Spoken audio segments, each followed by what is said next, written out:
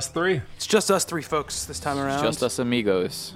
Right on. Ooh, I'm Martin Short. No one wants to be Chevy Chase ever. No, I mean, I like Chevy Chase is really funny, but he's also a giant dick bag, so. Yeah, exactly. All right. A video game podcast. Who would have thunk it? That's what we do. Tomorrow's the 25th. May 25th, 2017. And you're listening to Talking Games Podcast.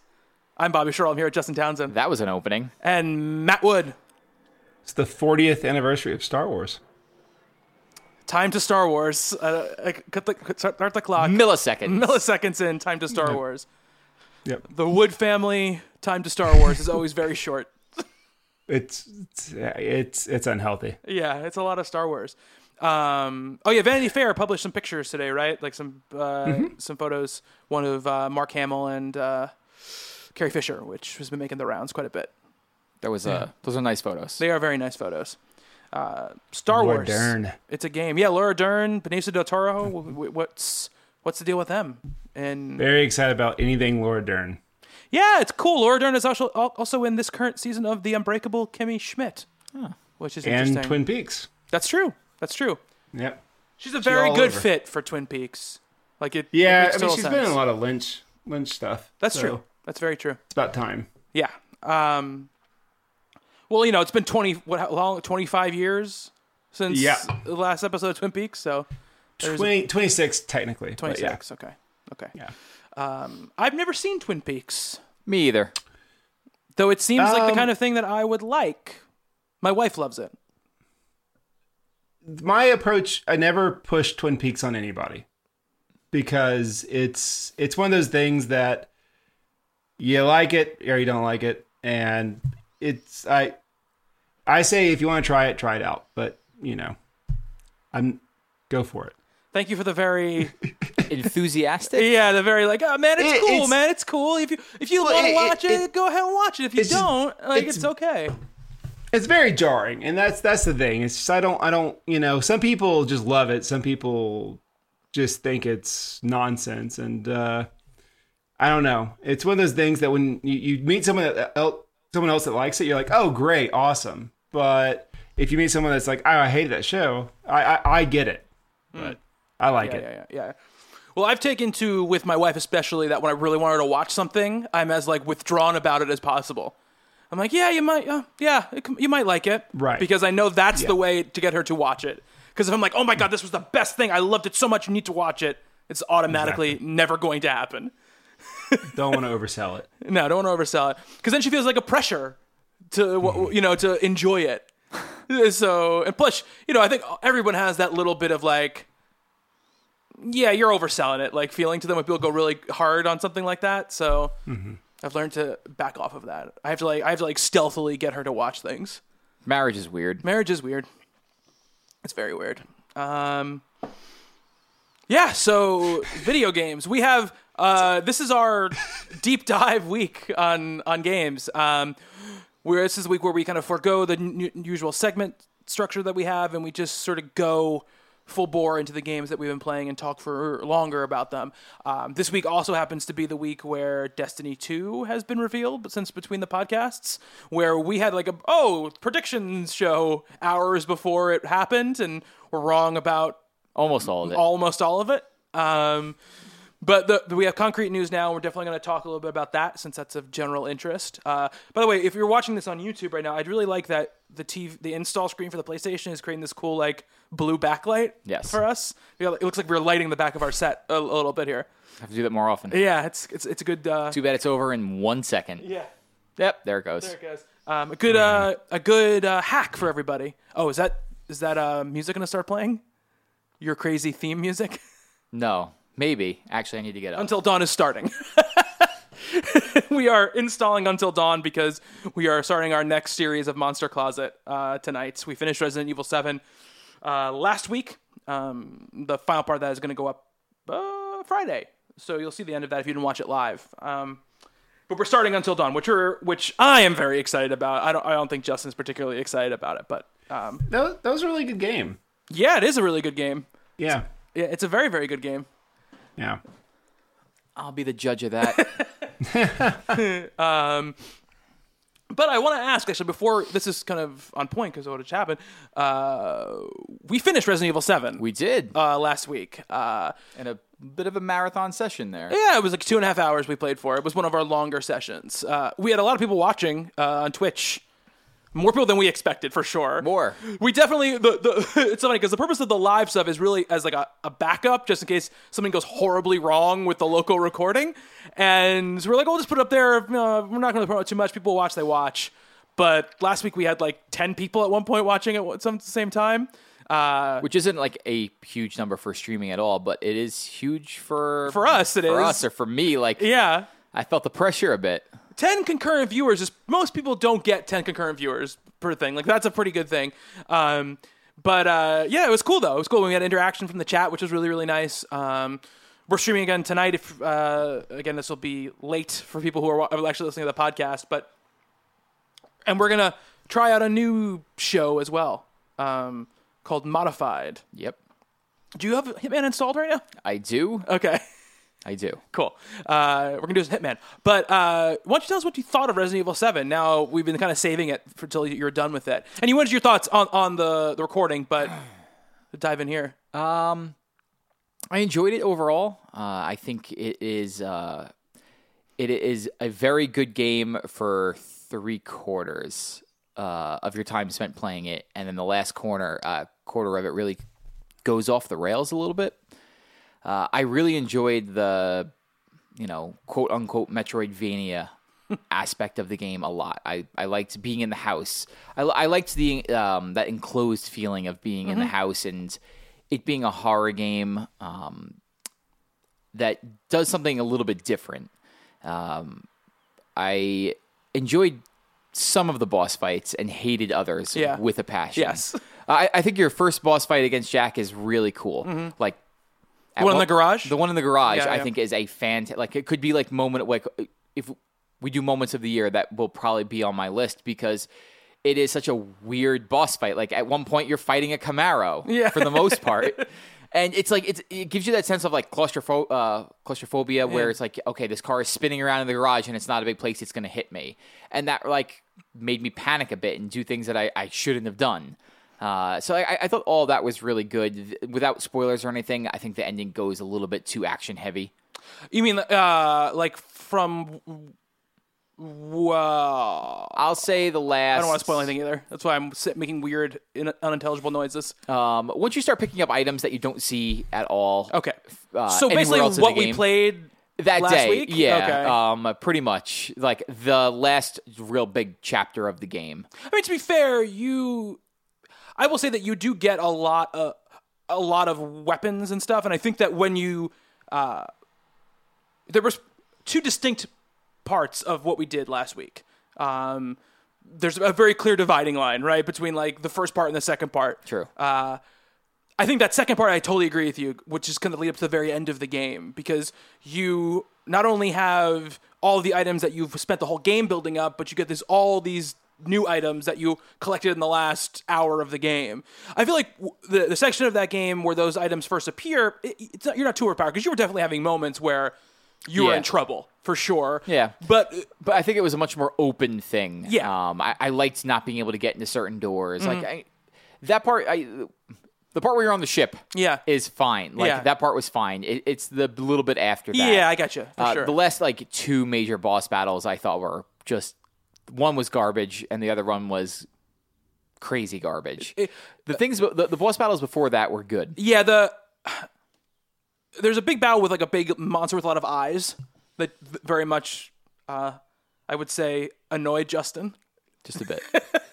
And if you watch the video, there's some yelling that happens on that video. Some choice words. Yes. I think he calls it a stupid fucking game. Multiple times. Each in ascending volume. That boss fight didn't bother me too much. I think the very last boss fight, it feels like it's there because they feel like they have to have a boss fight at the end. Yeah, it doesn't fit in with the rest of the game. Because it's basically just a bullet dump. You're just like dumping bullets into this monster, and that's it. There's no strategy to it. It's just how many bullets can you dump straight into this monster's head. for as long as possible, and that's really it. And I mean, the game is at its best, right? When you're talking about when you're doing the things that Resident Evil has always done, and we talked about this, Matt, when you were back when the game first came out, is that when you're puzzle solving and when you're trying to figure out, like, I got to find these items to open this door, or figure out where this key is, or figure out, what item I use to do this shadow puzzle to get into this place. That's when the game's at its best, because that's when the game is returning to sort of its adventure game roots in a lot of way that I think a lot of Resident Evil, it's always my favorite part of Resident Evil, is like that weird sort of puzzle game aspect of it, where even like, look, it's annoying when you're like, when you try to pick something up and your inventory's full, for sure. But the inventory management, I feel like, is even part of that, where you're like, okay, what should I carry now to do this and do that? I really enjoy that part of the game. And the part where you're fighting bosses is always, to me, in every Resident Evil game, the least interesting part. Yeah. I say, like, those first, especially the first two against Jack, are terrifying in a different way. Not like what you're experiencing is like visual horror, but it is just this feeling of like, I am powerless and I need to, like, I don't know how I'm going to survive this. Yeah. And then the boss battles from there just get worse and worse and worse. But overall, I enjoyed it. Yeah. I was sad when it was over. I've had that song stuck in my head. The ending credit song? The ending credit song. I might have listened to a few different times throughout the week. But whatever Resident Evil 8 is, we will play it for Monster Closet. Yeah, I'm excited to see whatever that is. And I'm excited to see when Not a Hero comes out, the DLC. Sure. Because I've liked the DLC up until now. So, and that's supposed to be a pretty big story-based thing. The cool thing about the DLC that they put out so far is a mix, right? There's like they have a couple of sort of like survival mode things in it. One of which is sort of like a horde mode type of put up traps and kill like waves of enemies as they come, which is all combat, which you can imagine is not the most fun part. It's not the best part of that game at all. Of doing that. It's an interesting mode, and there's some cool stuff you can do, but overall, it's just a lot of shooting and stuff like that, which is not so great. They do have one where it's like a mode you can play where it's like you hit once and you die, type of thing, which, again, is very frustrating. But if you enjoy the challenge of the game, that's something you can do. The ones I've liked, there have been a couple like really puzzle-focused ones that have been very cool. And there's one prequel one where you see the origins of what happens to the Baker family. Oh, cool. You play from the perspective of Zoe, which is kind of cool. It's very short, so that's the only shitty thing about it. The best one is the one I told you about, which is like an escape room thing, where you're playing as a character who's stuck and kind of tied up to this bed, and you're typing Marguerite's room, and you have to try to get out of that room. And she comes in periodically, and if you move stuff around and haven't put it back, she like freaks out and like beats you. Fun. Yeah, very fun. But yeah, we finished Resident Evil 7, so that's pretty cool. We beat a video game together. Yeah, we did. Well, you beat it. I just watched. Made weird voices as you walked through. But yeah, it's cool that we finished. That's a 2017 game to cross off your list too, which is nice. We crossed two paths. We got a game you need to go off your list, and we created content. So worked out. We should do that more often. I know. We're not doing that this time though. Damn it. But yeah, very cool. Resident Evil 7. Matt, on our Discord chat, you had said, I've been playing a remake of an NES game. Is that what it was? Famicom. Famicom. It never came out in America. Yeah. Gotcha. It's Fire Emblem, some name behind the Fire Emblem. I sort of Valencia. You had one game, Matt, and you couldn't even remember the name of that one game? It's nonsense words. But yeah, no, it's the new remake, and to say it's just a straight remake of a Famicom game is being generous. I mean, it's the same story, but of course it's been overhauled completely. I assume if it is a direct remake of a Famicom game, it was the most ambitious Famicom game ever made. What is it out for, by the way? What is it out for? 3DS. 3DS. Okay, Matt, it is Fire Emblem Echoes, Shadows of Valentia. Oh, okay. I don't know how you how you didn't remember that. Right, exactly. For the new 3DS XL Lite. No, it's the new release in the Fire Emblem, which I like Fire Emblem a whole lot, and it was one of those things that I was kind of apprehensive towards for a long time, just because I thought that wouldn't be in my my wheelhouse. Had a very anime vibe, and and those that are familiar with my wife Mara might be surprised, but I don't like anime or manga really all that much, even though there's a whole bunch of it in my house. But no, I tried it out, and it's a ton of fun. It's a strategy game. It's a lot of patience, but just like every other Fire Emblem game, once a character in your party dies, that's it. Unless you quickly reset the system and try again. Unless you save sure they survive. Yeah, exactly. Which, hey, I've done a couple of times. It's a lot of fun, but man, it takes no hyperbole here, an hour of cutscenes and dialogue before you can do really anything. So it takes a while before you can really start actually playing the game. And I'm not even talking like, oh, I have to do this mini game or tutorial or anything like that. It's literally just characters talking about who cares, so on and so forth. And there's a story there, but it's really paper thin. So you're not into the Fire Emblem stories, or the other stories in other games good? No, I liked not Fates and Echoes, Fire Emblem Awakening, the one that came out on the 3DS years and years and years ago. Yeah, the first one for the 3DS. I enjoyed that one quite a bit. Granted, it was my first Fire Emblem, which might be a contributing factor, but this one's about two kids that grew up together. They're separated, and fate's kind of bringing them together, and it's pretty run of the mill. But then again, at the same time, that story was written for a video game in like 87, 88, right. So it's forgivable, but it's a lot of really bland voice acting, and you're just kind of pressing A, until everybody just shuts up and lets you fight. But no, I've been enjoying it. There's some interesting dungeon exploring aspects to it, which is not in any Fire Emblem game I've really played before. So that's a pretty fun aspect. Have y'all ever played any of the Fire Emblem games? Negative. I played Awakening. I played a good amount of Awakening, probably like 10 or 15 hours of it. That was my first Fire Emblem game. It'd always been a series that I'd always heard of. Had played a lot of the characters in Smash Brothers.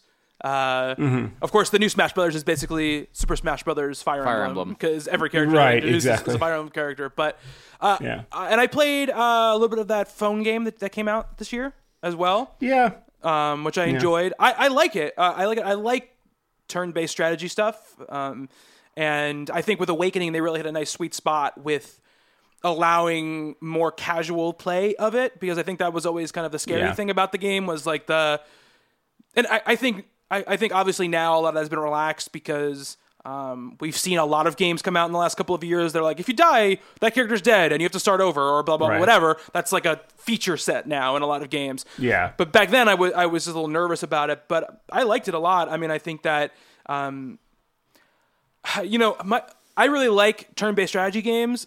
My only thing is that sometimes I feel like the strategy is often out of my hands at certain moments. Like, I just don't understand the high level enough, I think, to really be great at them. And so sometimes I feel like, well, I can only move 5 spaces with this one character, and then this computer-controlled enemy is going to hit me with some attack that's going to, like, hit all of my people and knock 3 of them out, and then, like, what strategy can I possibly have to combat that?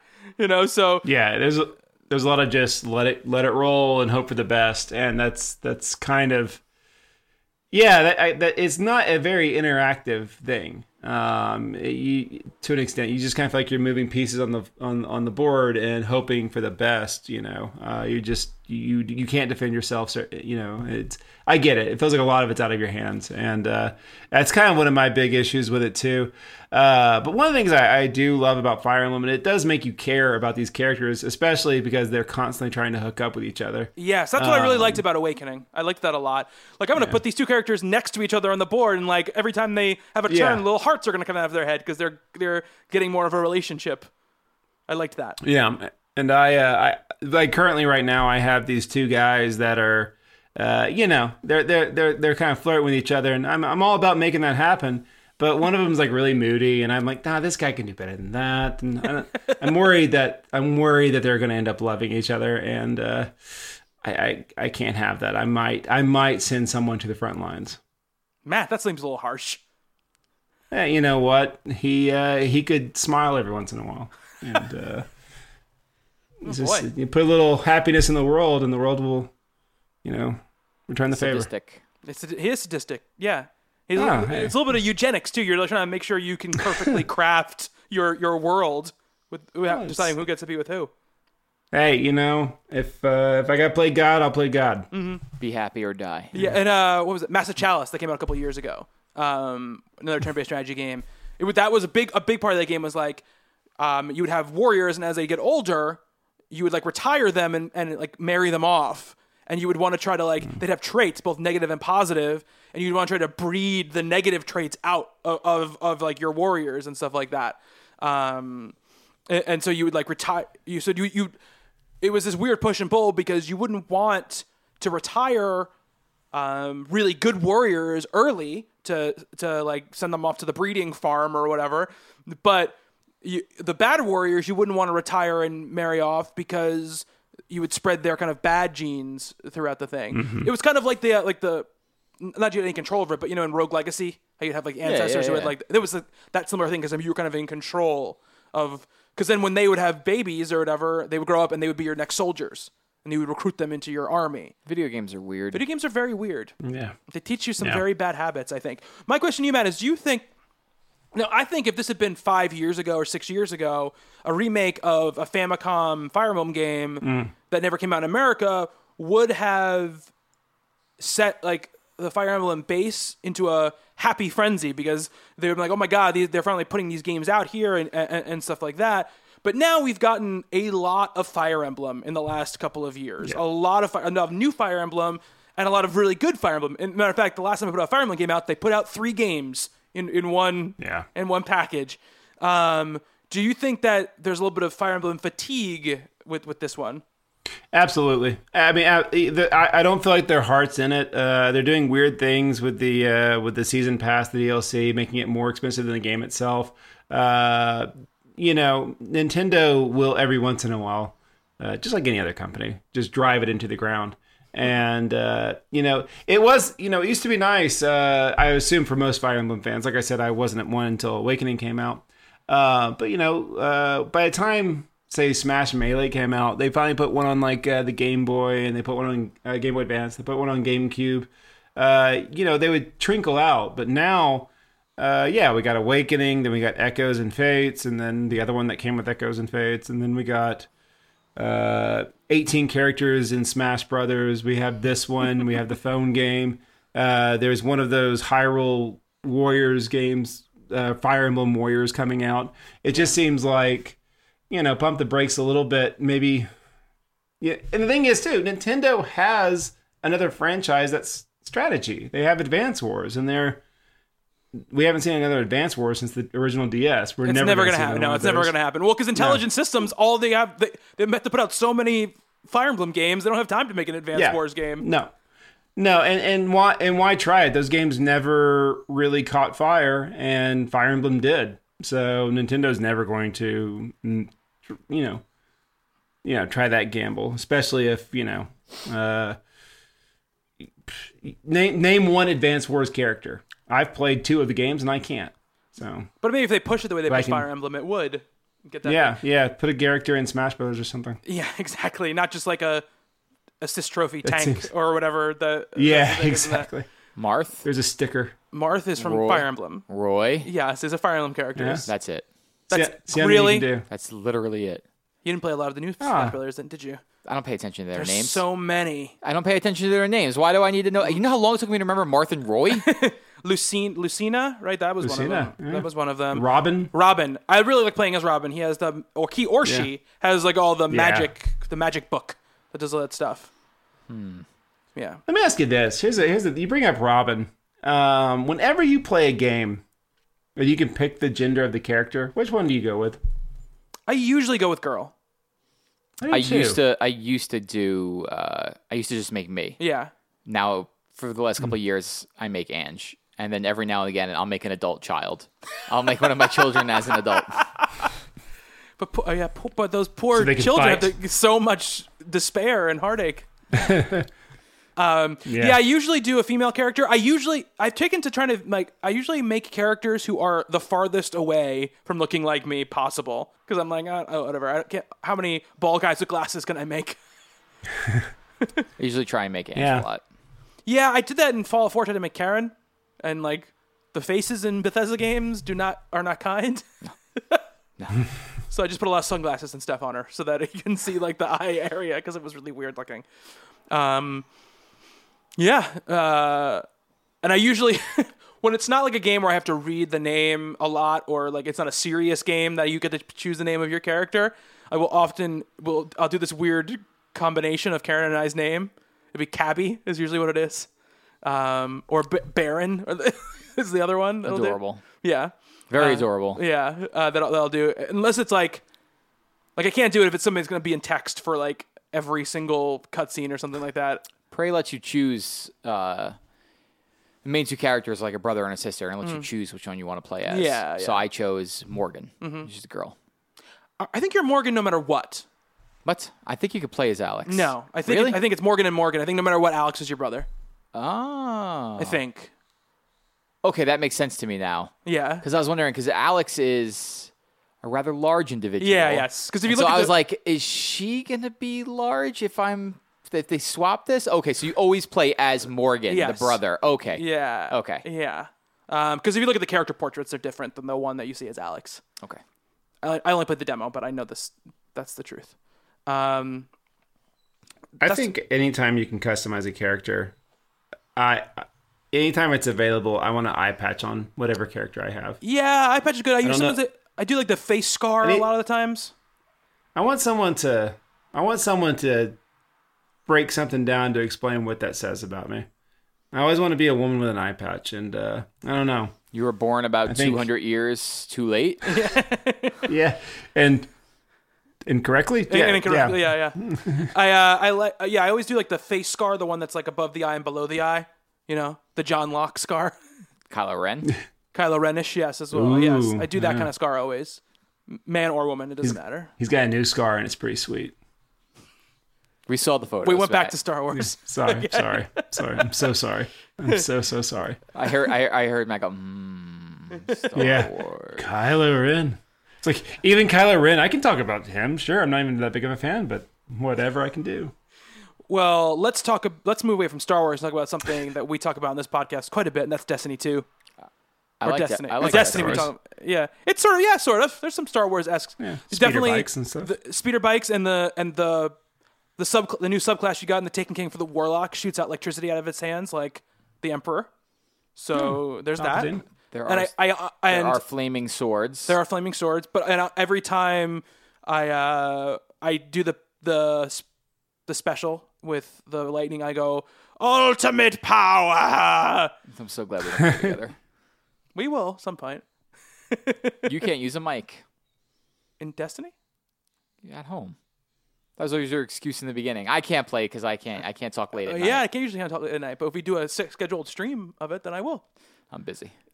I will talk on a mic. So they did a gameplay reveal for for Destiny 2, and they gave us some details. Still some details not there, but they showed us what the interface looks like. They talked about story. They talked about the content of the game as far as like what the side quests are going to be, strikes, blah, blah, all that kind of stuff, and some quality of life stuff.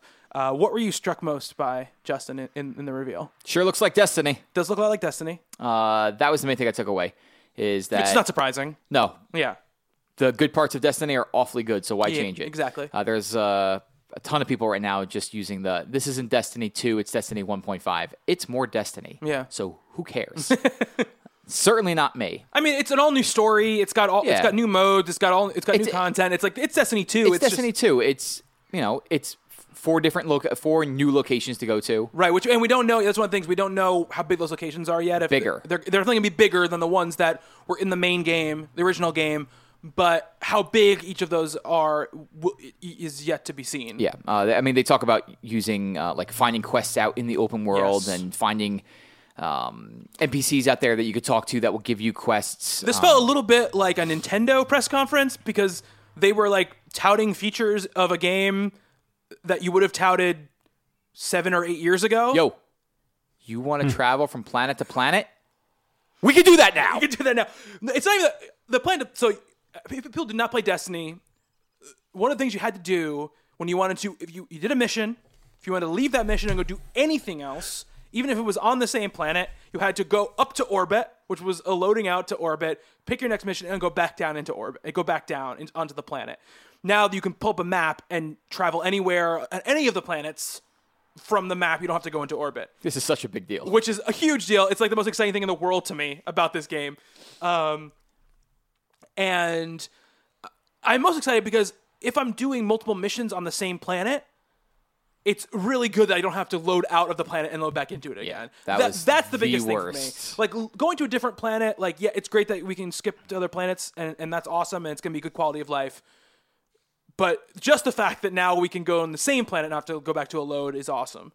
The things that stood out to me is Destiny is really good at a couple of different things. One is shooting. Shooting just feels great in Yes, those the games. shooting is like maybe the best console shooting. They have the best skyboxes in Yes, games. Bungie, And as Bungie always. does. And it looks like it continues in this game. The concept art that they showed shows some really wild looking things. I've been trying to stay away from videos of it. I just decided I didn't want to see anything. Once I saw the new Titan Captain America shield bash, I was like, oh, well, that's all I need to see. Yeah. But I ended up watching Giant Bomb play through the Strike today, and it was just a really good-looking Strike. Like Yeah. the weapons seem. The weapon's name was God. Why can't I remember the name of it? I'll find it in a second. But just like cool-looking weapons, newer-looking weapons. There was an SMG class now. They've changed PvP to instead of 6-on-6, it's now 4-on-4. It's all 4-on-4. Which I'm not positive I like that change very much at all because I usually have a large group playing Destiny. Yeah. And I hope that one day they just like at the next E3 or whatever, they're like, new 6-on-6 modes. Awesome. The gun's name was Sweet Business. Okay.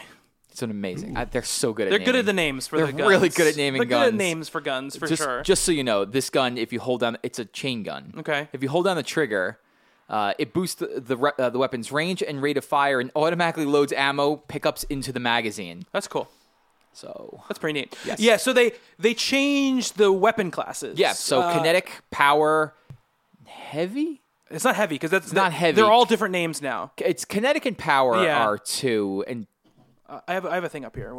I can look for it. But kinetic and power. So they've gotten rid of like the light, heavy, like the sidearm, normal, these heavy, are whatever. primary, it was. secondary, and heavy. Heavy. That's what it was. They've gotten rid of those distinctions, and now you can apparently move guns in between the different things. So you could have a auto rifle in your first 2 slots, and then a sniper rifle, a shotgun, a grenade launcher, like a heavier weapon in your like 3rd slot, which is weird because you usually would have your shotgun or sniper rifle in your 2nd slot. Mm-hmm. So it's just like it's going to be balancing weapons the way that you want to balance them now. Like power is Power, the that third was one. it, So yeah. essentially the heavy weapon, but anything they had said, like anything that could do a 1-shot kill, they're putting down there. So shotguns, sniper rifles, grenade launcher, rocket launcher, they're all going down there. that's now. interesting. And the other thing too is now there are special abilities other than like your ultimate ability Yeah. for each class, and they showed off a couple of them. I'm assuming there's going to be because they're introducing a new subclass for each of the main classes. I think I'm not 100% on this, but I'm 99. Is like they're replacing some of the subclasses. Okay, I don't know. I'm not. I thought that was all the subclasses are back, and then they're adding stuff on. I had thought that I had read that because if you think about it, why would they have a secondary class for, let's say, Arc for the Titan? Although they do, unless it's Void. So, because I know in the Warlock, their Sunslinger class was Solar. But their yes. new Dawnbringer class is also Solar. So why have 2 of 1? I don't know. And I have yet to see a Titan bubble. So I've seen the Arc thing where he runs around bashing people with the shield. Yeah. And I've seen the Striker one, but I haven't seen Void. I've heard that there is a bubble on the Waypoint show. Oh, so there's a bubble. All right, so Yeah. then I don't know. I could be totally wrong on this, but I feel like I haven't seen all the supers in the gameplay that I've seen, so I'm wondering if they've replaced them. Right. But I could be totally wrong. But so now an addition. If you played Destiny before, you have your ultimate ability. You got your super ability. You got like when your thing with Mirda was full. But you also had a grenade and a melee that were on cooldowns. And now there's a third cooldown, which is going to be the special ability. And there's going to be one for each class. It's going to be different. So they showed off a couple of them. They showed one of the Warlock, like basically jumping in the air and raining down all these like fiery projectiles on everybody. There's also apparently one that you can like pop up like a healing, like almost like a Lucio like healing bubble. That if you can run around and like heal people around you with this They did. this thing. They replaced subclasses. Oh, they did. Okay. Yeah, so the new subclass replaces whatever it is, whatever element you were using, it replaces a previous one. Oh, okay, gotcha. So Destiny's Titan's Defender, the Blade Dancer, and the Warlock Sunsinger, they're out of the game. Okay. And these new ones are slotting in there. All right, I'm okay with that because the Sunslinger was my least favorite. Sunsinger is Laz's favorite, so he'll be very upset. I'm not going to tell him. Yeah, so they showed this up. They actually showed the interface, and like the class interface is much more Streamlined. and like my biggest problem with the Destiny subclass menus before was like you look at them and it's like kind of like when you see like a big wall of text on a comic book page. Like my eyes just like glazed over. I was like, I do not want to read all of what these things are. And this is a much more like, here are your grenades. Like here are like the couple of things. Yeah. Here are the things. Here's the things. Here's the jump. It's a much better designed interface. They talked more about, like you said, about story stuff and about how there's going to be, there are characters to talk to was a big part of it, which is a funny thing to promote, but is awesome. It seems like there's going to be more repeatable tasks going on in the game. There's going to be secret areas that unlock at certain times, kind of like dungeon areas that are going to have like their own bosses and stuff like that in them. They're going to publicize right in the game when events are going to happen, when public events are going to happen, so you don't have to like go to an app to figure that out. Yeah. No more having to go to LFG. No. Yeah, no more looking for group. They're doing this thing called guided games now, which is basically a way for people who don't have big groups to see all of the content in the game. How it works out with actual human beings interacting with each other, we'll have to see. You know, I can only speak from experience, but my group has used LFG a ton of times and doesn't always work out, but for the most part it does. Yeah. It's not like they're getting people being assholes coming in there. Right. They're looking to do a raid. Yeah. So as long as you're okay and able to communicate, I think it's a great idea. Oh, it's an awesome idea, and I think it again fixes one of the biggest issues with Destiny 1, which is that there's all this content that you're kind of locked out of if you don't have a group of people to play it with. Yeah. Because there was never any matchmaking for the raids. So this makes a way that you can get somebody else in, and it could be raids, it could be higher level just strikes or even story content or whatever. Stuff. You know, obviously the Nightfall stuff and stuff like that. So it's very cool they're doing that stuff, and I think there's a lot of quality of life improvements here. We talked about last week that there was a rumor that it was going to be on both console and PC and be like cross save. That's not true. Not true. It was going to be 60 frames a second on both. That's not true. It's going to be 30 on console and unlocked on PC. So you could have up to like 144 frames per second, I think was what they said, to play that game if your rig can handle it. It can play in 4K. Apparently, the PC version was very good. That's what I heard. Yes. It's tough because, like we talked about last week, everybody I know who plays the game plays on PS4. So it's launching first on PS4. It is. They're doing like that old like it's coming on PC a little bit later. They haven't released a date for it. It could be a week later. It could be 2 weeks later. It could be a month later. We don't know. It's September 8th for the console editions of the game. They didn't really talk about the PS4 exclusive content or anything yet. No, and I think they have tons of time to still do all that. Like they're going to have a big E3. Oh yeah, they're going to be on that Sony stage for sure. On Sony stage for sure. Yeah. And I expect to get a lot more there. I mean, for me, the big takeaway was like they made more Destiny. Like it's not any ground sweeping changes. If you played the first Destiny and you didn't like it, I don't know if this will sell you on it. They've made tons of improvements since then, and this improves those improvements even more. But it is still, as far as we've seen so far, it's just more Destiny. I think it depends on what you didn't like about the first Destiny. You know what I mean? Because I think that if it was a lot of those quality of life things, I think those are going to be eased out and taken away. And I think that, like you said, Taking King on, they got a lot better about stories and missions and stuff like that, being more dynamic and having characters that actually matter and a story that you could at least sort of understand.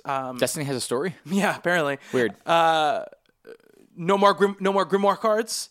They're going to be in the game. They're going to be in the actual game. And if people don't know, Grimoire cards were lore for Destiny 1 that you would get when you do missions and get weapons and all this kind of stuff that you could not read in the game. You had to go to like the Destiny app to read them, which is a nuts decision.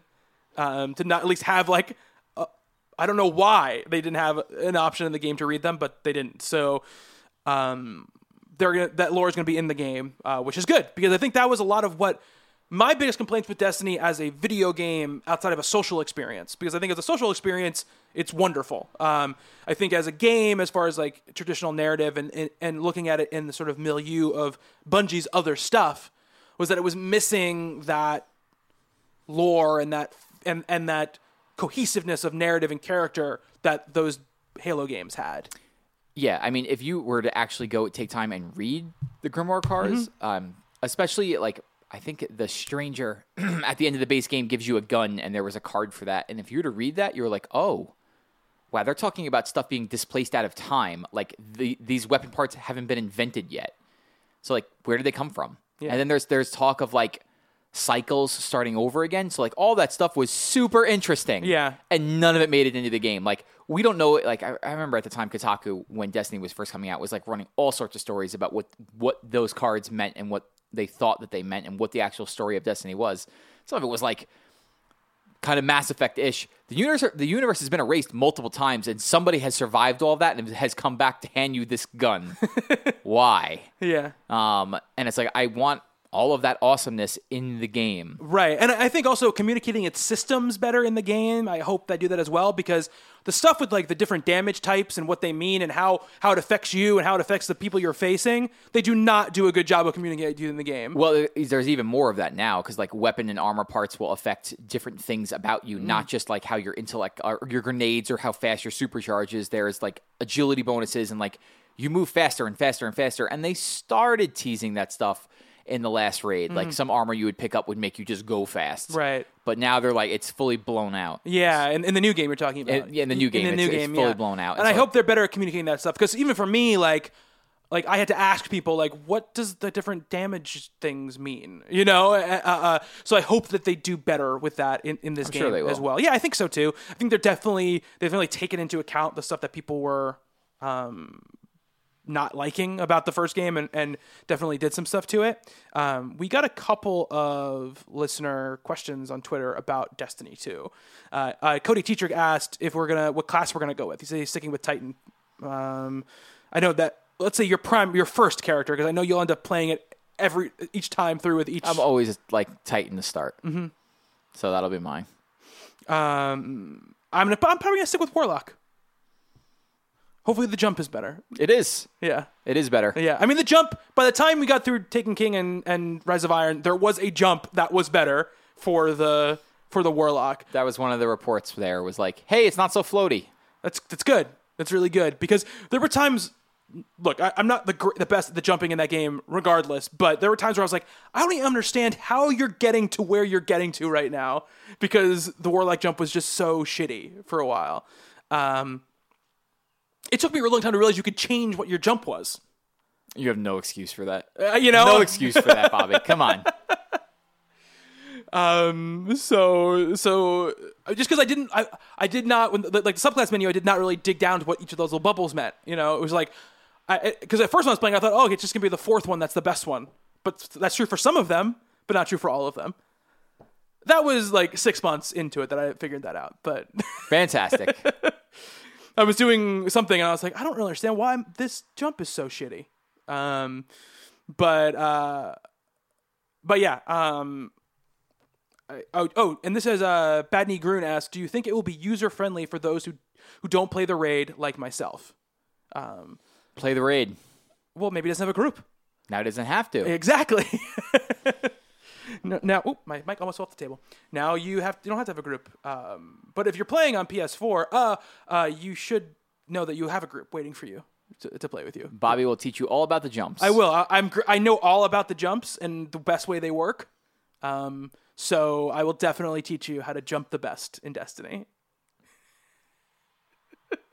I'm glad you crack yourself up. I do, because it's funny to me sometimes. Because with like 95% of things, I am like a super detail oriented, like over analytic about everything. And with that, it just completely passed me by. Fantastic. Completely passed me by. Amazing. Yeah, totally.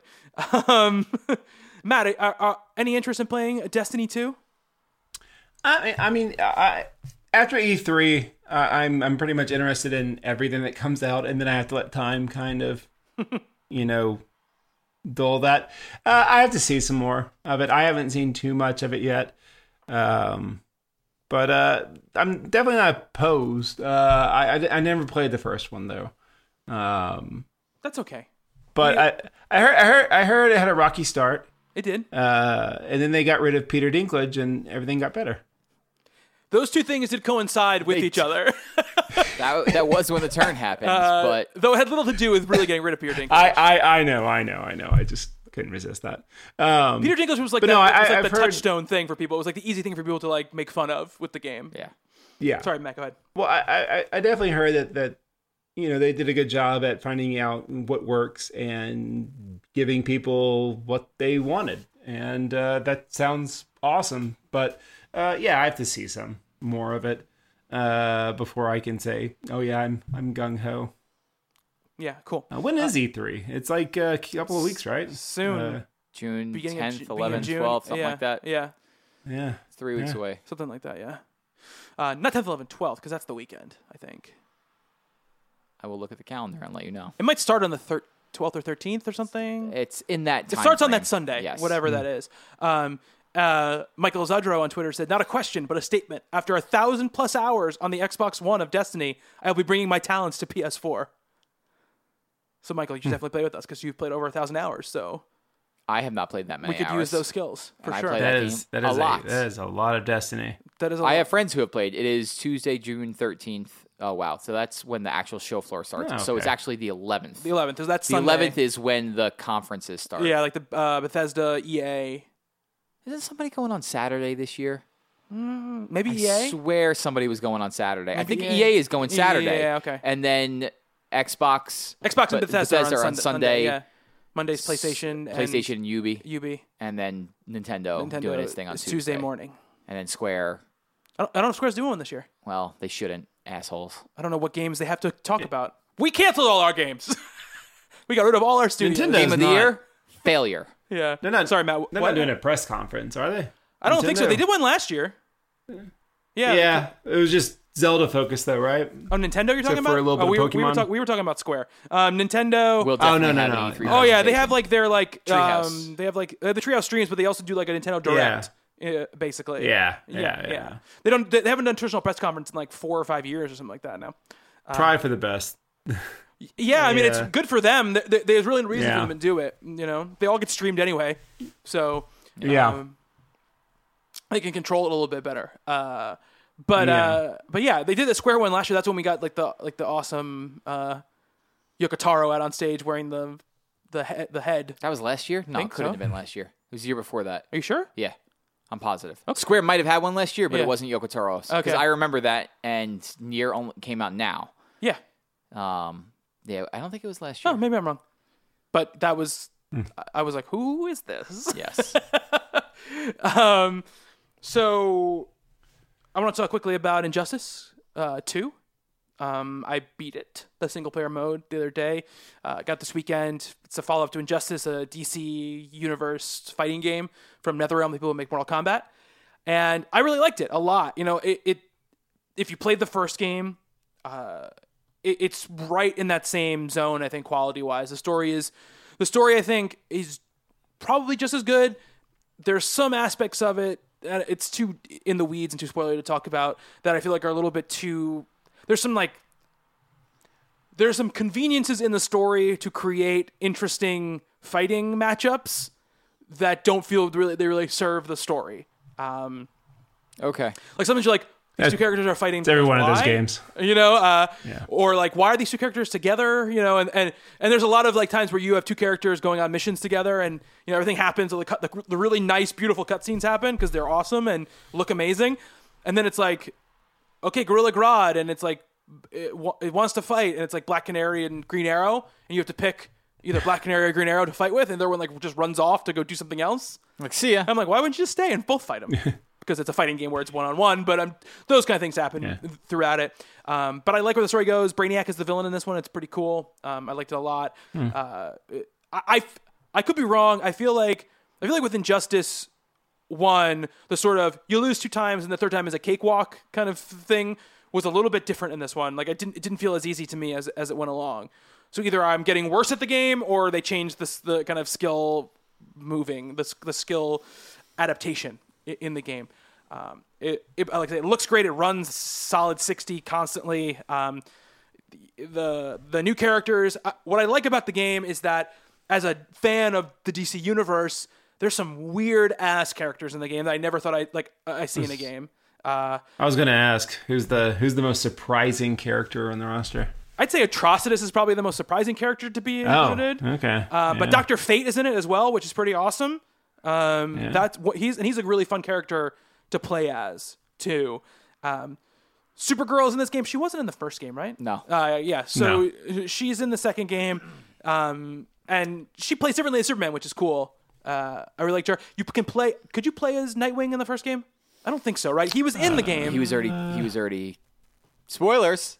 He was already. No, dead. no. The Damian Wayne. Oh, Damian. Yes, you played as Damian. Oh, you did. Okay, I couldn't remember if you played as him or not in the game. But he's a cool character to play as. Gorilla Grodd is interesting and pretty cool. Brainiac, when you fight him, he's the last boss of the game, basically. It's one of those times where you're just like, he has a move that basically takes away half your health bar in one hit. I'm not sure how much that works when you're actually playing, against somebody in the actual game, but he seems pretty overpowered, but who knows how that works out when you actually two people know what they're doing. I really liked playing as kind of the quicker characters because I'm not good with the big, powerful kind of lumbering characters. I really like playing as Harley Quinn. She's one of my favorite characters to play as. I really like playing as Green Arrow. I like playing him as in the first game too. The Flash I really like playing as well. And the story, only problem with the story mode, and it's just the way that all these games are, and it's the strength and the weakness I think of them. There are times where you have to play as certain characters, and sometimes they're just characters I was not good at playing as. So it was just sort of a chore to get through those fights to get to the story stuff I wanted to see. Blue Beetle's in it. I don't think he was in the first game. No. Firestorm's in it, which is pretty cool as well. Thing. Swamp Thing is in it, that's awesome. Poison Ivy is in it. As a Blue Beetle guy, I like a lot of the designs for the costumes in Injustice, but I like Blue Beetle's regular costume. How is it? Is it new? This is like Is it Ted or is it Jamie? This is Jaime. Jaime. Yeah, it's Jaime. Oh, okay. No, not Ted Cord. Not Ted Cord. But it looks just. Oh. Later. Bye. Injustice does this. I hate all of their Ted Cord's dead in the comics. Oh yeah, he is. He is. Yeah, that's true. He's. In Injustice, Okay. In the Injustice comics. everybody dies.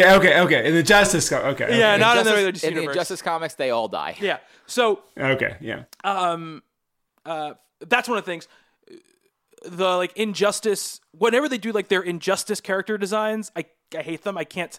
Superman has this, and I think he had it for a little bit in the New 52. He has this stupid ass head gear thing. It's got a chin strap on it, and it goes up to his head, and it's almost like a half headband. Yeah, I've seen the designs for that, but I don't think that was ever in the New 52. I think it was in the Scott Really? Lobdell time. He had the high collar. Yeah, I'm pretty sure he had the head. Whatever, it's like a Kryptonian head thing or whatever. Okay. It looks so dumb. It's so Yeah. stupid. Those things were introduced with the burn stuff. Yeah. Yeah, I just Kryptonian, don't like that stuff. And there's just stuff throughout the whole design. The Flash has some stuff that's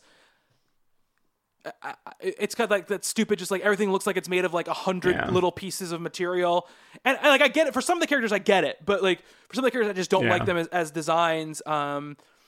They do a good job. Like the Jaime Blue Beetle costume is pretty much exactly how it is in the comics. The Firestorm costume is pretty much spot on.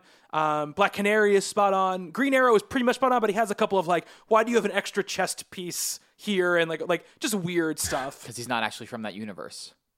It's true, he's not from that universe, but it looks like he's from that universe. And that I'll say this too. I had totally forgotten like every story beat from Injustice 1, and they were talking about things that happened. I was like, I don't really remember any of that stuff. The thing is, I played that game to completion, and then went back and read the prequel comic to it for 3-something years. That's true, yes. And so, like, I barely remember anything that happened in the game. I do remember Superman killing Captain Marvel at some point. Yes, that happens. I don't remember why. Yeah. And I don't remember if it made Green Lantern and Flash come back to the right side. Yeah, I don't remember either. I legitimately thought about going back and playing Injustice 1. Because I own it because it was free on Plus for a while. Yeah. I don't remember. Like, they were making references to stuff in the game. There's also reference to that Death of Captain Marvel thing. Okay. Because Black Adam in one of his like before match lines to Jaime says like, "You are a little boy with too much power, much like the deceased Billy Batson." That's my Black Adam voice. Fantastic. Was he in the first game? That was Black fine. Adam was not. No. I think he was. Was Black Adam in the first game? I don't remember, I remember Superman kicks his ass in the comic. but that was good. He's a good character to play as. Injustice think is Black Adam- like the whole thing that they did with Injustice is wild. Like, video game where Superman's the bad guy, fine. Like, people love writing about and doing about that, doing that story. But like the prequel comic that came before, and even the comic that's running that bridges the gap between Injustice and Injustice 2, they're all good. They're like way better than they have any right to be. Like I actually started rereading the original Injustice comic, like the first 8 issues last night, because I was like, I want to get back to the very beginning and see what it was like. And it's cool. good stuff. That Tom Taylor wrote the game. Yes. Which is great because he wrote the best runs of that comic. Yeah. So you gave it to me. It's sitting there. I'm looking at it, and I'm very excited to play it. And I will say is the dialogue and stuff. It feels very much like you're seeing a comic book brought to life. Like the conversations and the way they go about themselves are very, very good. I think the cinematics are awesome. Like Cool. You put those cinematics together into a movie, it would be a pretty good movie. Nice. With like maybe some little fighting here and there, so to take place and everything, but really good. And I enjoy it. And I like all the weird characters. There's a lot of Captain Cold is a pretty big character in it, which I always enjoy. There's a lot of characters in it, obviously, and so sometimes like characters kind of go in and out of the story, and I felt like a little. And again, I might be just be misremembering this. I felt like there was a little bit more of a thread with the first game, even though you bounced around. I felt like it was like a Batman story in a lot of ways, and in this, it doesn't feel quite as like. Well, the weird thing is about the first game was like you would have Batman fight Batman, Right, because it was like there was different universe Batman, yes, and that's pretty much all gone here. and I'm kind of glad for that. Yeah, except for Green Arrow, I guess is the Green Arrow from the regular DC continuity, right? No, the green. All right, so quick little aside. So the reason Dr. Fate is in this game is Superman in the original Injustice comic starts losing control, and they make these pills to make it so everyone could fight like Superman. Yes, that right? I know, because that's in the first game. Ollie helps get the pill out for mass production or something like that, and Superman beats him to death. Ah, okay. Later, Diana, I think it was in season 2 of the comic, confronts Superman at a funeral. I'm pretty sure it's his. It's Ollie's. Okay. And then has a kryptonite bullet, and that she goes to shoot him with. And does, but it doesn't finish him off. It doesn't do the job, and he kills Diana. Okay. Dr. Fate, seeing this, says, like, I just can't let this, like, he actually intervenes. So he brings Diana back to life and takes her to an Earth where Diana died. You mean and Dinah. Ollie, whatever. Yeah, Okay. sorry. So you're not talking about Wonder Woman, you're talking about Black Canary. I'm talking about Black Canary. Yeah. Sorry. It's okay. Where she died and he didn't. And so he's from a completely just different universe where Black Canary is dead. And the two of them get together, and that's like a really sweet moment. Oh, okay. And then in the comic that just started back up, he shows up and he's like, I got to bring you back to the Earth. And so they bring Ollie back, and he's like all confused because like there was like a cute moments between Harley Quinn and him. And so Harley sees him and she's like, you're dead. And then she like puts a move on him and she's like, in this universe, we're together. And he's like, what's going on? But yeah, like he's not from the main DC universe. Okay. He's just from some other Elseworlds Earth. Okay. Which is like just a super neat thing that they did. So he's voiced by Alan Tudyk in this game, which is pretty cool. Yeah. Because I think whoever the Green Arrow was in the first game was voiced by Stephen Amell from the actual Arrow series. Oh, wow, I didn't know that. Yeah, I think so. I didn't remember that. But the rest of the voice cast returns. Kevin Conroy is Batman again, which is awesome. As he always should be. Yes. They definitely shoehorn the Joker in because you have to in a DC game. He's like a weird mix between Jared Leto, Heath Ledger, and Mark Hamill. It's like some weird like marriage of the three. But yeah, it's not Hamill voicing him, is it? I don't know. I don't think so. I don't think it's Hamill. It's definitely someone trying to sound like Mark Hamill. I don't think it is Mark Hamill though. Okay. I could be wrong though. I could be totally and totally wrong about that. I didn't check the voice cast for the most part. But like Phil Lamar is back as Aquaman, which is cool. I enjoyed the Green Lantern story was pretty good in it. Like, and again, but I do feel like there's a lot of like references and like if I had read all of the comic stuff, I probably would have appreciated some of the stuff more because there's a Dr. Fate stuff. They talk about that in They do? They talk about like because he's trying to help and they're like and the Mask is like you cannot intervene anymore. You've intervened too many times. Yeah. All right, cool. Like all that kind of stuff. I like that they reference that stuff. Yeah, it's because cool. As somebody who's spent the last 3 or 4 years investing in that universe, it's kind of cool. It's a good reward for that. Absolutely, I totally agree with you. And it doesn't make everything is understandable if you haven't read the comics, but I always felt like, is there something else I should know from this? Because I feel like I would understand more of what's going on here. But yeah, it's a really good fighting game. There's a whole loot system. There's loot boxes and like loot you can equip to make your characters better. There's moves you can unlock as you get more. Awesome. You go along. It's a pretty deep and full package. I definitely think it's a worthwhile game, and if you like that style of game, if you've liked Injustice 1, if you liked Mortal Kombat X, if you liked the Mortal Kombat 9, then it's the same type of game. Very cool. Yeah.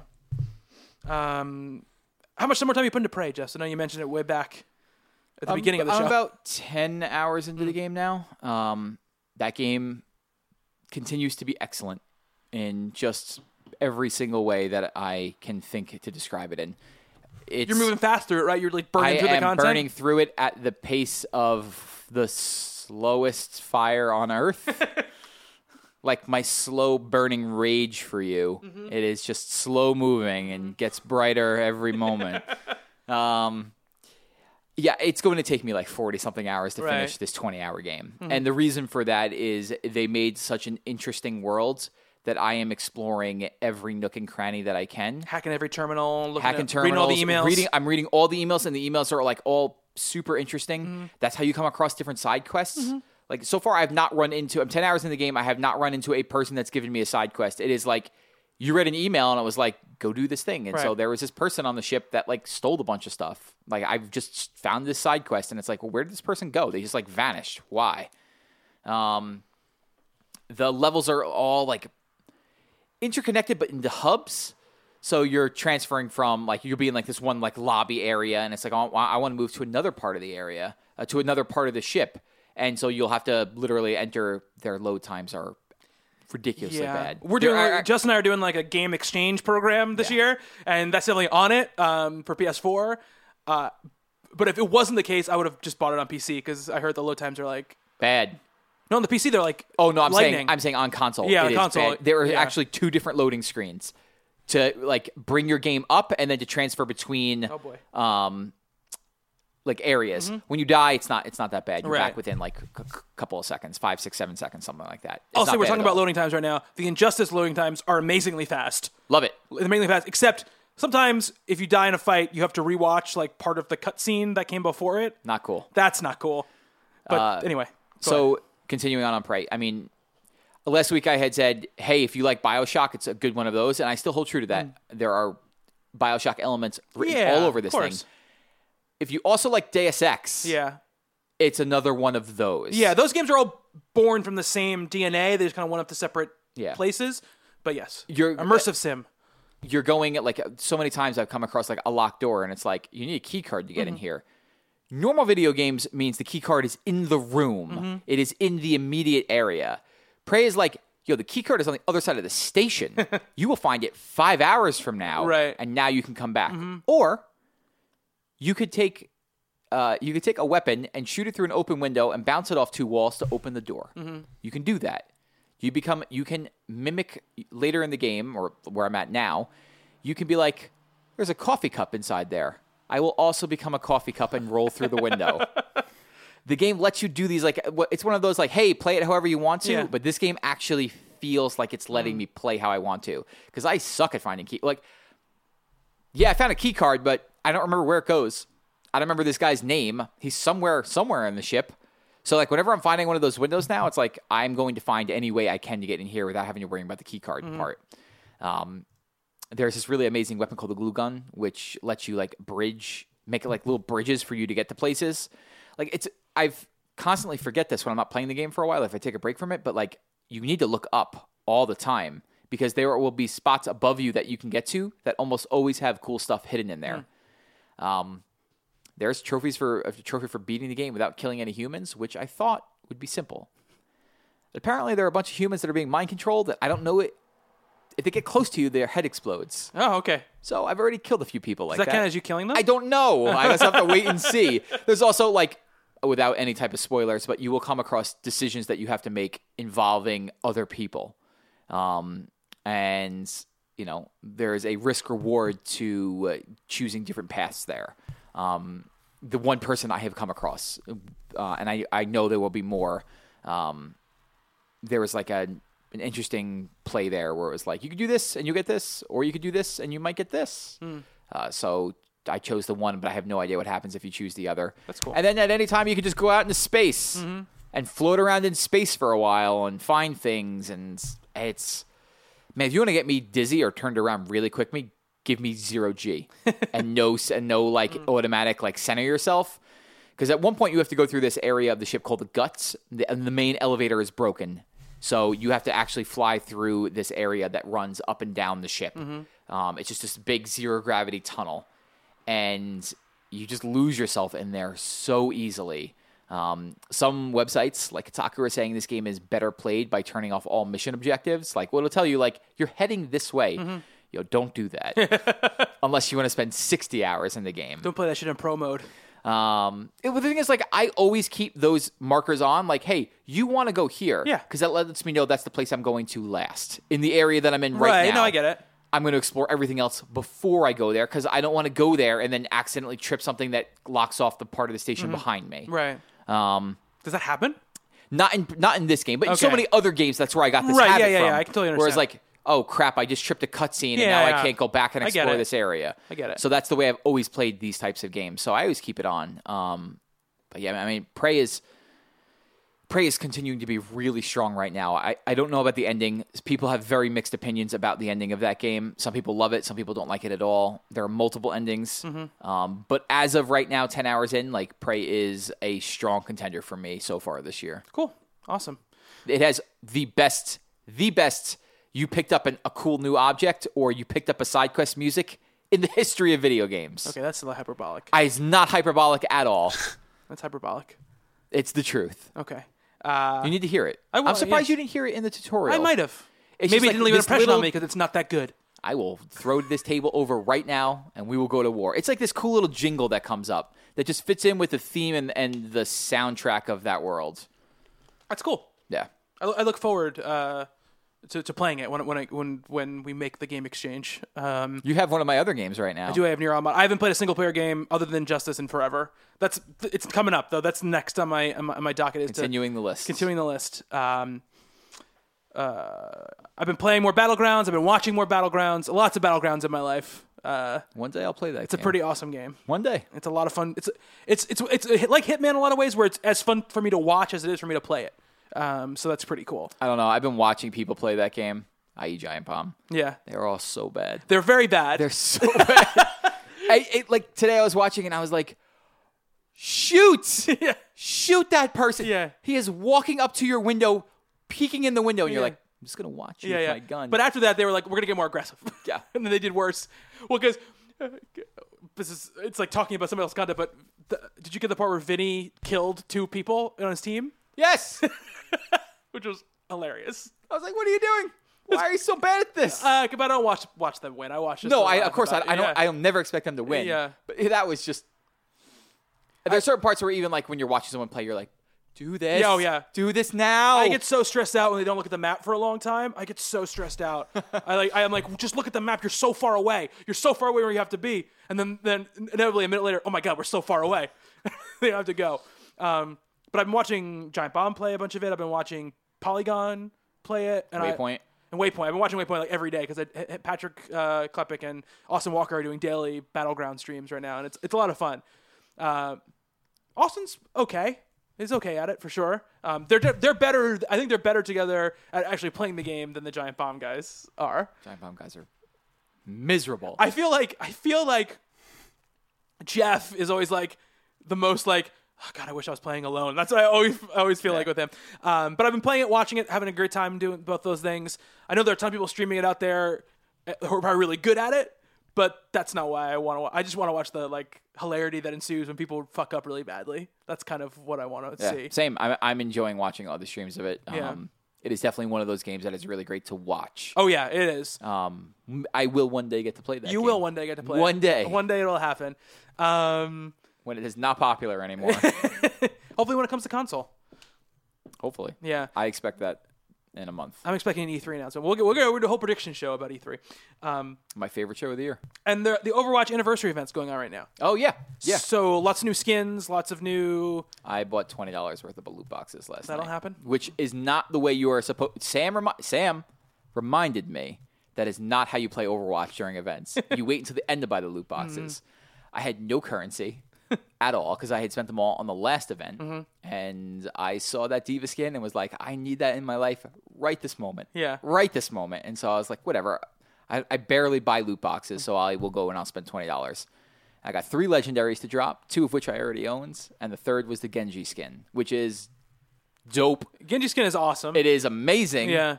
I'm just not great with Genji. I wish I could give it to a friend who was really good with Genji, so I could see it in games running around rather than me put it on myself. But Diva skin's awesome. New maps for their 3-on-3 mode. Yeah, for it's like this hero elimination thing, right? Is that a new mode? The 3-on-3? It's 3-on-3, but it's not like the old 3-on-3 where it's just like it's the same idea that if your people die, you lose. But this one, if your team wins, it locks the heroes that You played as. Oh, smart, because certain hero combinations were just running amok in there. Yeah, so I played once last night. I played that mode once, and I was like, I picked Soldier first, and I killed all 3 people on the other team. I was the only person on my team alive, and then the next 3 rounds we just lost horribly because they still got mowed down really quickly, and I'm not as good with any other character as I am with Soldier, so I got mowed down as well. This is why we play other characters. Yeah, we talked about this.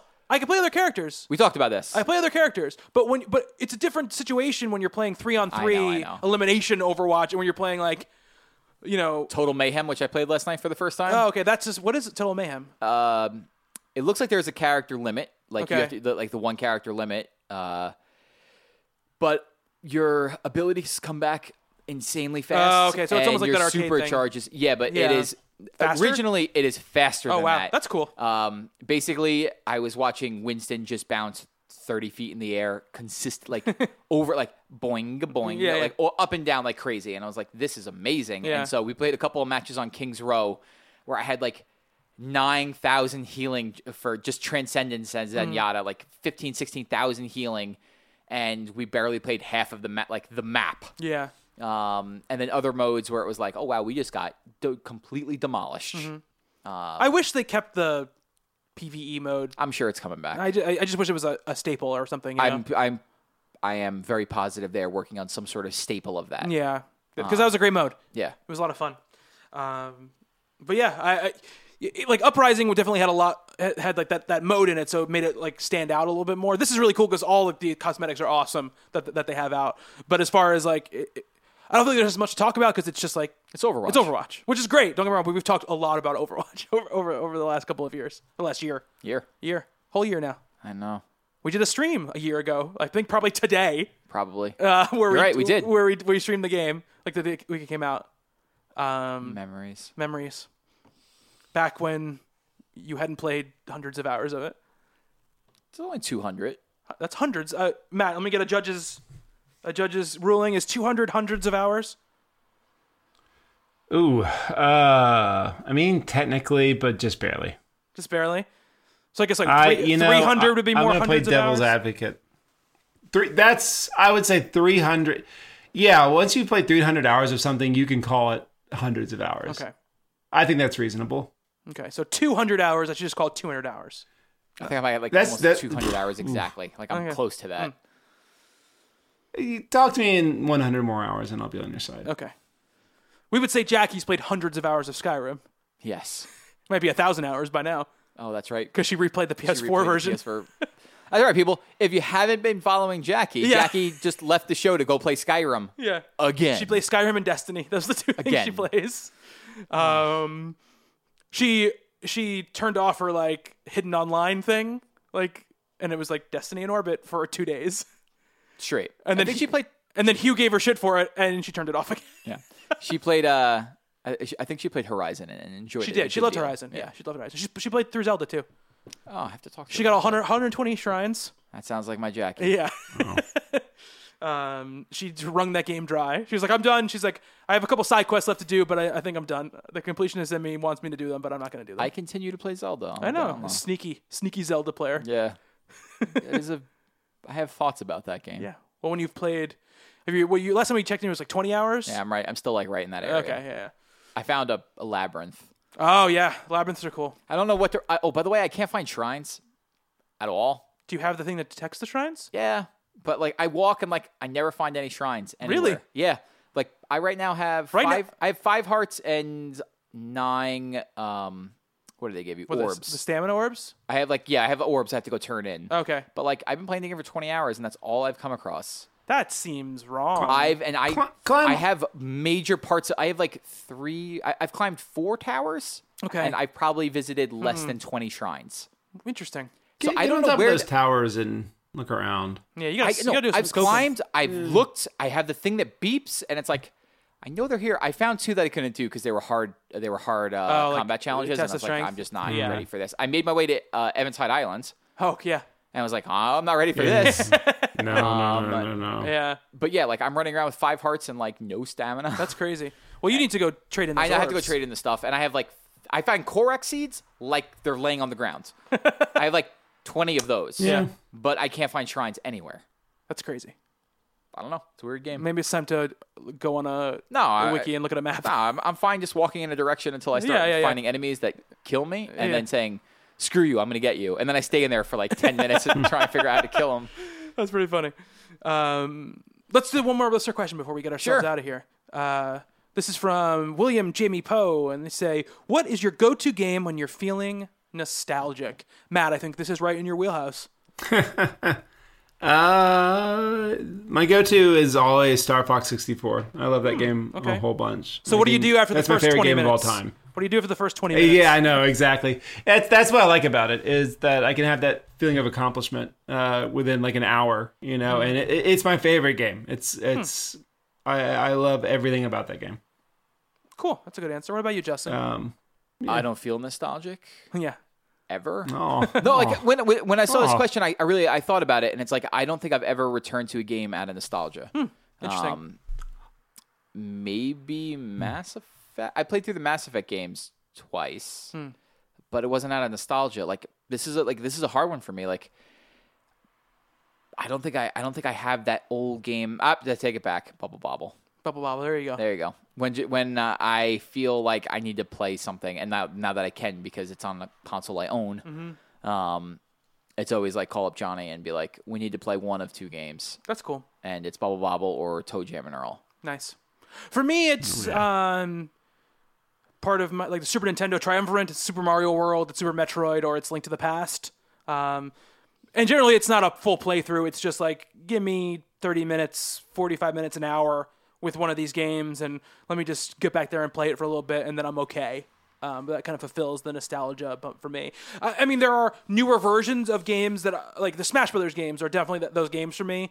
I mean, I'll play the Wii U version. Obviously, I'm not going to go back and play the N64 version, or I don't have a GameCube to play the GameCube version on. Maybe soon, though. Maybe soon, but Smash Brothers is that for me. Is definitely that game where it's like slipping into like a comfortable shoe. You know, it's just playing with the right people in the right situation. It just that is very calming and peaceful to me before I start screaming about losing. For me, like that's why I said like I originally don't get nostalgic, was because it's not a game that I would go play by myself. Right. But when I will return to those two games for the rest of my life, like every couple of years, whenever I can get my one buddy to come over, because it's what we did as kids. Yeah. But as far as like playing something by myself, like it doesn't really happen. Yeah, I'm not for me, not that much. Like it doesn't happen that much for me. It's more for me like I'll go back to games that are more recent that I just really loved. I'll play a little bit of, like I'll like solve a couple puzzles in The Witness, or I'll play a mission in Metal Gear or something, you know, just like because I like the way those games feel and stuff like that. But that's just more on like I'm more of like I just want something that I know I like and I want to do it just for a couple minutes. You know, that's kind of what that feeling is. But a multiplayer games take up a lot of that for me. I think it's that same sort of feeling to me where I want like just to do something that I know I'll like for a certain amount of time and move on. But thank you for the questions. Thank you for people who wrote in about Destiny 2. We have a couple more questions we'll get to next week, including one about which game do you curse the most at, which I think Justin, every game. I'm sure I could find the one, though. Yeah. Speaking of nostalgia, I have a little bit of breaking news. Okay. This was just released while we were recording. Netflix dropped the first trailer for the Castlevania anime that's coming out July 7th. Written by Warren Ellis. That's pretty crazy. So yeah, it's an adaptation of Castlevania 3, Dracula's Curse, written by a really, really eccentric comic book writer. Yes, so very eccentric. I'm in. Yeah, and it's an anime, cool. so that's cool. I think that, you know, maybe I don't hate all anime. I was going to say, like, Matt doesn't like anime. Yeah. We started this show like that. Yeah. He's going back on it. You can't trust anything Matt says. I know. I think if Trevor Belmont's there, then I love that anime. Can't trust Matt on anything. Everyone agrees. You know, that's what I intend. Absolutely.